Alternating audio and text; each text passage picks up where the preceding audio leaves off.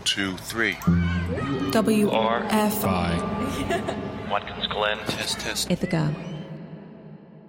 WRFI Community Radio News is made possible by listeners like you. Help us tell important stories about your community. Head to wrfi.org/donate.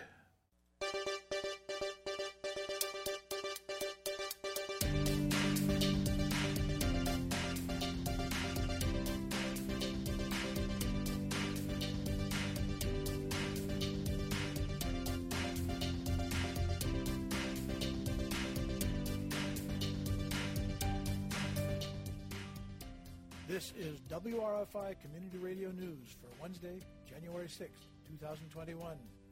I'm Fred Balfour.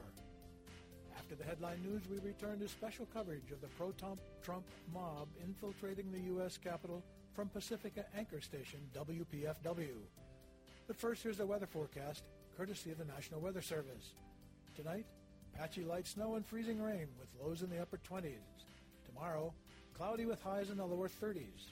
Tomorrow night, mostly cloudy with lows dropping into the lower 20s, and looking to Friday, clouds with highs in the upper 30s.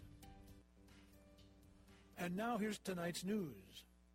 A mob of Trump supporters invaded the Capitol today as Congress was counting electoral votes to confirm President-elect Biden's victory, reports the New York Times. Members of the House and Senate were locked inside their chambers and later evacuated amid the chaos and violence. Around 4 p.m. today, Tom Reed, Republican congressional representative from New York's 23rd District, spoke out against the violence in a press release. He said in part, quote, "Our Constitution calls for the civil transition of power, and though we may not agree with the election results, we must agree to always act with honor and civility towards all. We believe in the right to peacefully protest, but we must emphatically reject these horrible instances of physical attacks on our governing institutions and let democracy proceed," unquote. Representative Reed said last night that he would not contest the results of the 2020 presidential election, when Congress convenes to accept the state's electoral votes. According to the Ithaca Voice, Reed's statement logically follows his assertion on November 7th that President-elect Joe Biden won the presidential election. The congressman has steadfastly maintained that viewpoint, even as many of his colleagues in the GOP have supported President Trump's false claims of voter fraud and election irregularities. A day after his teletown hall meeting Monday night, Reed tweeted that he knows some of his constituents disagree with his view of the election results. Yet, Reed wrote in another tweet yesterday that, quote, "The Constitution, however, makes clear Congress cannot overrule states and their designated electors. I must be true to the oath I took to uphold the Constitution and will not object to any state's electors tomorrow," unquote. Representative Reed was the second sitting congressman to support Trump during his 2016 bid for president. Trump then appointed Reed to serve as vice chair of his transition team near the end of former President Obama's term.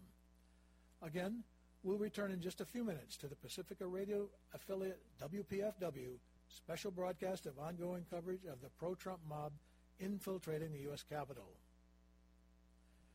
Now we'll take a look at the local COVID-19 caseload. The number of hospitalizations due to complications from the virus are at 24 as of yesterday. According to the Tompkins County Health Department, as of the time of our 6 p.m. broadcast, there are 285 active cases of COVID-19. Yesterday, there were an additional 50 positive cases and 17 people released from quarantine. In Schuyler County, today there were 60 new cases of COVID-19 reported. 71 active cases remain, according to their health department. 6 people are now hospitalized due to the virus. In other news, this month marks the 10-year anniversary of the Lansing Center Trail in the town of Lansing. The 8-mile trail cuts through a 140-acre plot of land across from the town ball fields. Tompkins Weekly reports that later this month, the Friends of the Lansing Center Trail, the group that maintains the walking, running, and cross-country skiing path, will have a new leadership. Bruce Barber will be taking over from retiring leader Deb Trumbull. In 2010, the trail was built using volunteer labor with help from the Town Recreation and Highway Department. A grant from the Cargill Salt Mine provided money to fund some of the equipment and materials needed for construction. Since that time, the trail has been enhanced with structures such as a kiosk, trail signs, and a parking lot. Local Boy and Girl Scouts members have volunteered to help maintain the trails.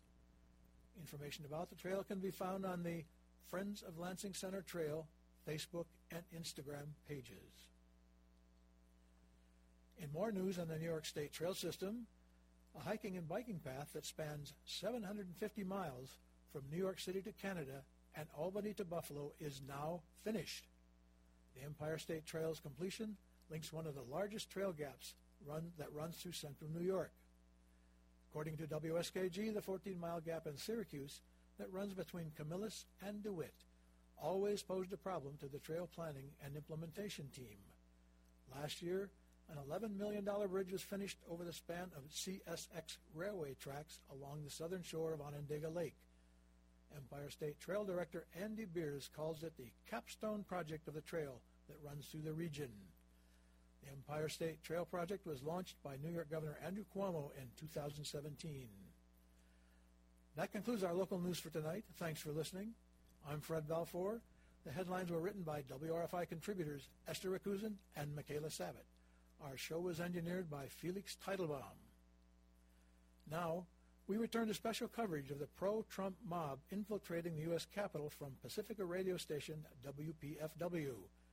The mob infiltrated the U.S. Capitol as electoral votes were being counted to confirm President-elect Biden's win.